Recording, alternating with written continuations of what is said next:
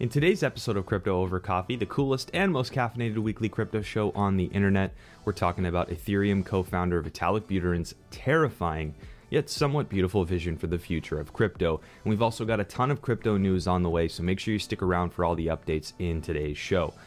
Now, if you like crypto, please do subscribe to the YouTube channel and hit the bell notification button. Or if you're listening on the podcast platform, please follow the podcast on your platform of choice, and you'll get a heads up whenever I post new episodes of Crypto Over Coffee every single weekend.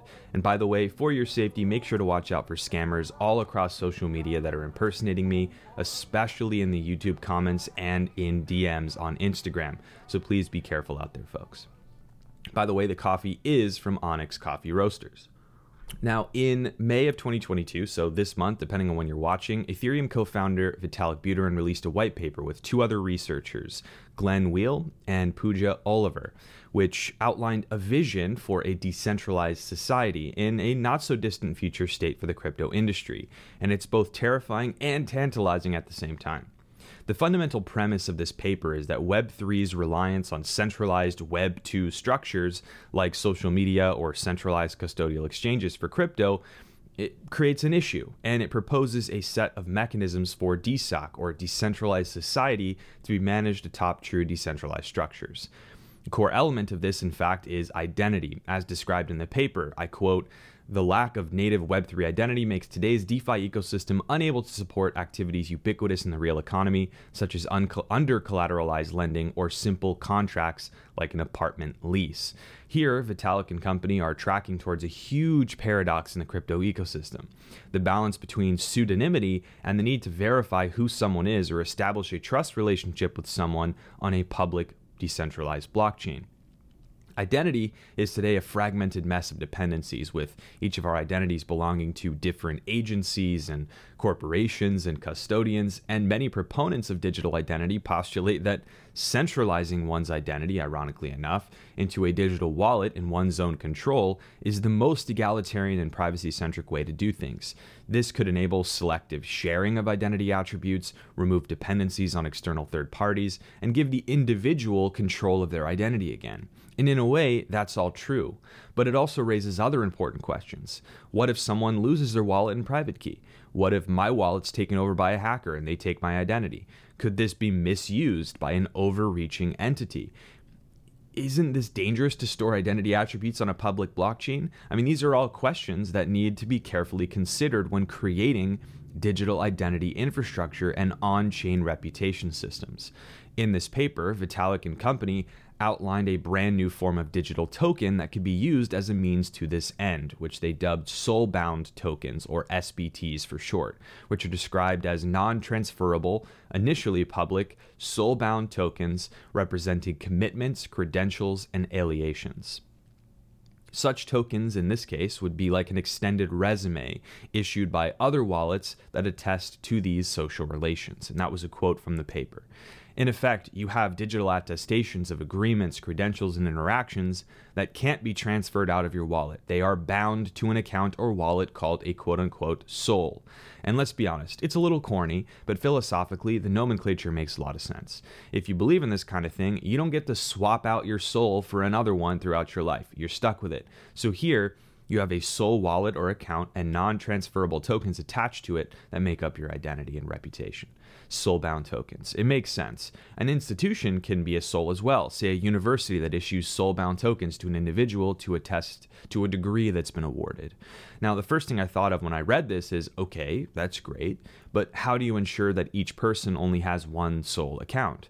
Which was quickly addressed by this statement in the paper. I quote, "There is no requirement for a soul to be linked to a legal name or for there to be any protocol level attempt to ensure one soul per human. A soul could be a persistent pseudonym with a range of SBTs or soul-bound tokens that cannot be easily linked." This suffices to say that the entire concept around SBTs and the soul account is to be a primitive or enabler for decentralized mechanisms for reputation and identity, rather than as an inextricable link between your real-world identity and the digital world.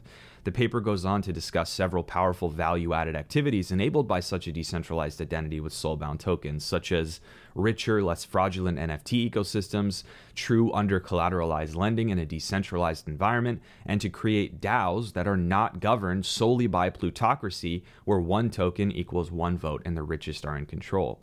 The latter in particular, a DAO that's governed from the bottom up with mechanisms to measure input, contribution, and qualification in a decentralized way, is far, far more viable long-term than what we have today in token voting mechanisms, and could very well be a boon for the adoption of DAOs.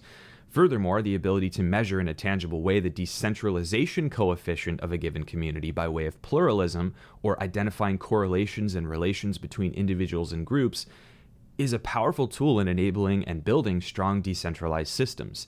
Being able to tangibly measure that is important. However, while this concept is beautiful and its vision for the future, it's also terrifying in many ways. For those who are aware of both the fictional and real implementations of social credit scores, deep surveillance, and inextricable marks on one's reputation in a society where that matters, there will be intense scrutiny towards any system like this, decentralized or not. It will have to be designed in a way that is so nearly flawless such that it can't be effectively turned into a tool for nefarious purposes. Furthermore, while the paper did outline a social recovery mechanism for those who lose their sole account, I don't feel that this is sufficient, as similar ideas for recovery have been floated before and had limited success.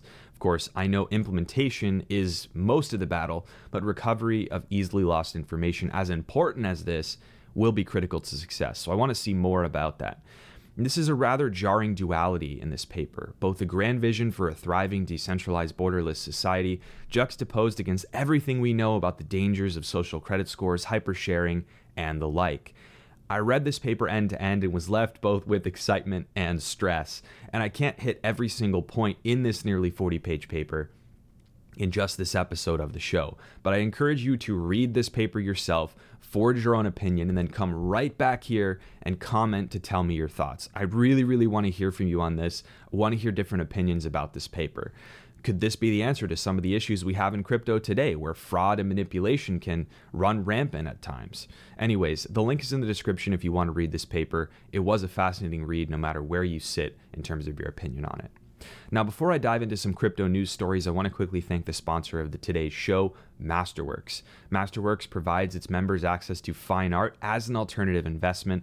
And based on research and art trends and projections on the appreciation of value, Masterworks will purchase contemporary art and make it investable to its members only. The art is then held over time until Masterworks finds the best time to sell, and once sold, the returns are distributed to the investors. So if you want to skip the waitlist and join Masterworks to check it out, make sure to sign up using the link in the description below the video or in the podcast description, where you can also find important disclosures related to the service. And of course, please know the risks in every single investment, including Masterworks. So let's go ahead and check out some crypto news stories from the past week. I've got some headlines that I want to cover, so let me dive into the computer and let's go ahead and check these out and see what we've got in store today for the news. Can't read this, too far away, my eyes are terrible. Okay, so the first story is from Blockworks. The headline reads, JP Morgan, crypto trumps real estate as preferred alternative asset class. Bitcoin, which traded below 30,000 Wednesday afternoon, has a fair value of 38,000, according to the bank. Now, this is just another chapter in the story of JP Morgan can't make up its mind about crypto and blockchain and Bitcoin and all these other things. Because for the longest time, you see JP Morgan saying it's trash, it's not worth anything, it's garbage. You said, of course, then you saw towards the end of last year or early this year saying it's overvalued, now it's undervalued. It's very interesting. What this says to me, though, is two things. One is that JP Morgan is maybe playing both sides a little bit on this because they may not even be sure about what's going to happen next. The second thing is, directly calling out real estate right now is very interesting because we're in this position where we've had the largest real estate appreciation of value. Like the events in the real estate market are absolutely insane. Property is insanely inflated for a variety of reasons. I really believe that this statement is just as much someone decrying real estate right now, buying what will be likely the top, as much as it is about Bitcoin being undervalued, both of which are true in my mind. I believe that real estate is right now extremely overvalued in a large way. Not in every market, but in a large way in most markets. Bitcoin also, I believe, is undervalued. Whether or not that actually comes to fruition and price goes back up, hard to say. There are a lot of different forces at play right now in terms of macroeconomic conditions. Sentiment is a big thing. Whale activity is a big thing. It's hard to say what's going to happen, but I really do think that you should be watching what banks and other large financial institutions are saying, because even though what they're saying at face value might be like, oh, whatever, it's another thing that they're saying that doesn't make any sense, there's subtext underneath that might give you a little bit of a hint as to how they're thinking about other asset classes. The second story of the day is from Cointelegraph, and the headline reads this: Exchanges back Terra 2.0 revival plan via airdrops, listing, buyback, and burning. MEXC Global has pledged to do a month-long buyback and burn to reduce the circulating supply of old Terra markets. Now, a lot of people are criticizing exchanges for supporting this revival plan, and in a way, I agree. Much too early. I don't think the revival plan is going to work. Call me crazy. I've admitted it already. I was wrong on Terra. It's going to take a lot more to convince me of a future plan for Terra than just coming back with not a fork, but a brand new chain, 2.0. Not enough time has elapsed. You cannot have possibly come up with a real tangible plan and implemented that plan with enough tangible code changes and policy changes to make this happen appropriately. That's just my opinion. However, I do think that exchanges don't really have a choice. Because if you already supported Terra before on your platform, now with Terra 2.0, a lot of your customers are going to be really mad if you don't support the ability to go from what you had before to now the new Terra 2.0 ecosystem. It's kind of like if Coinbase decided where they're not going to support Ethereum when it goes post-merge. They're just not going to deal with it. They're not going to do it. So anything you've got is just kind of trapped. The reality is that a lot of exchanges are doing this to appease their customers. While a lot of people are angry about it, this is not a surprising move.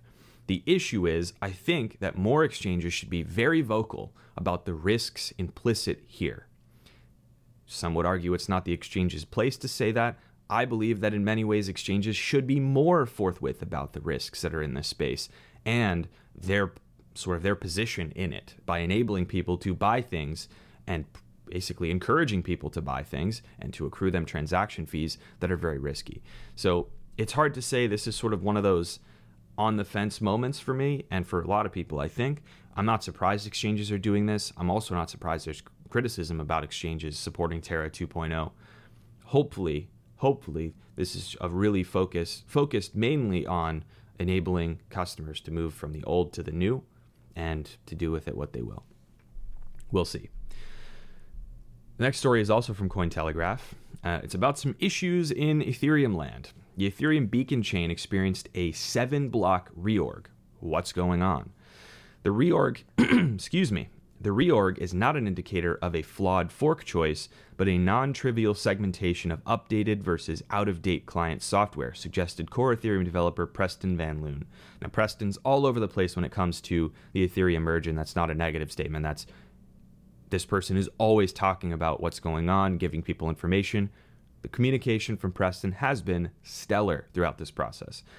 What's concerning about this is that a reorg is probably one of the worst things that can happen in a decentralized blockchain network. A reorg is basically when there are multiple chains. You have sort of a fork in many cases. And what happens is you have to go back in time to settle out that fork, choose the longest chain. The longer a reorg goes on, so the more blocks that go by, the worse it gets, because you then have more blocks of transactions that basically have to be, in many cases, can be invalidated, right? That's an issue. So what's happening here is not being described by Preston. Let me just say, it's not that the wrong fork was chosen and thus you had to reorg back to fix the problem. This was a case of different clients, so different nodes in the network, being out of sync, at least from my understanding. So you basically have some clients that are syncing on what they believe is the canonical chain, the longest chain, and then others doing another one. This resulted in a reorg, when you basically come together and realize we are doing different things. Big part of a blockchain is having all of these clients or nodes in the network agreeing on the state of that ledger. When that state is out of whack and they are not in agreement, there's an issue. What I think is the most important is that this is happening now, close to when the merge was supposed to happen. I'm a little bit concerned that this could push the merge if it's found to be an actual issue that takes a little longer to solve than they originally thought. This is also something that we don't need from a sentiment perspective, because ultimately it makes people a little bit fearful about what's going to happen next when inevitably we move to merge this consensus layer for the beacon chain with the proof of work execution layer that we have today. Obviously, proof of work's going away, but the Ethereum network we have today, the smart contracts execution environment, is going to be merged with this beacon chain consensus layer for the merge in August, estimated timeframe. This is something we're going to have to watch really closely. I would look for sort of the retrospective on this issue and on this reorg. Reorgs happen occasionally, and that's okay, but a 7-block reorg is pretty significant, and we're going to have to definitely keep a close eye on this one and see what happens. And the last story of the day is from CoinDesk. All right, their headline reads, Crypto whales ditched Tether for USDC after stablecoin panic. The UST failure prompted large investors on the Ethereum blockchain to leave USDT or Tether for the perceived safety of its biggest competitor, USDC. And there's a big chart below it that kind of shows these two stablecoins sort of meeting at this peak where USDC starts to overtake USDT. Now, here's the interesting thing. USDC is a really classic regulated stablecoin. And for that reason, a lot of people trust USDC the most out of all of them, which is ironic because in many cases, people say, oh, I don't trust centralized things. I don't trust highly regulated things in this space. But clearly, that's not the case. Sorry, my voice is a little messed up, folks, but I'm trying my best. The reality, though, is for USDT, there's so many questions, and there's always been this stress around tethers. Is it backed? What does the accounting look like? Is it safe? Is there stuff going on behind the scenes we don't know about? There's always been mistrust of USDT, of Tether. So now with UST having imploded, there's so much fear now around the unknown and not knowing about Tether and what's going on behind the scenes, despite all the things that folks behind Tether have been saying to kind of put people's minds at ease. It's very clear now in the data that people are feeling uncomfortable enough to go looking to USDC, a regulated stablecoin with assets in the bank, with attestations and a deep connection to regulators, because they feel safer there. And this is almost a proof of concept now for us to see the sentiment and how this stuff plays out. A lot of these big whales may be sophisticated players who are looking for shelter because they know that now, based on UST, things can go in a really negative direction really, really quickly. Maybe that's the idea. Maybe it's we have a lot of people moving into USDC because there's more opportunities to use USDC for yield. Maybe that's possible. But this is something that we should watch as a trend to see how this plays out. The stablecoin environment is going to be one of the biggest battlegrounds, and I don't mean literally battle, but it's going to be one of the literal battlegrounds of philosophy, I think is the main point, from regulators, from folks in the industry, etc. And it's going to be this push and pull of regulated and heavily regulated stablecoins versus sort of nebulous decentralized ones, and which ones are going to survive, which ones are going to thrive, and which ones are going to go away. And this is going to be one of the biggest storylines of the next calendar year, in my humble opinion. So that's going to do it, folks, for the stories for the day. And I want to say I'm testing Crypto Over Coffee format. And you'll notice the format of the show has been changing week over week. I'm trying to test shorter versions of the show, different structure where I have maybe one main story and then a few different crypto news stories. So please let me know in the comments what you think. Obviously, there's no 404 today because I'm planning a standalone episode of that show soon. But I'm going to kind of keep testing things. I want to love your feedback so I can make this show as great as possible for you.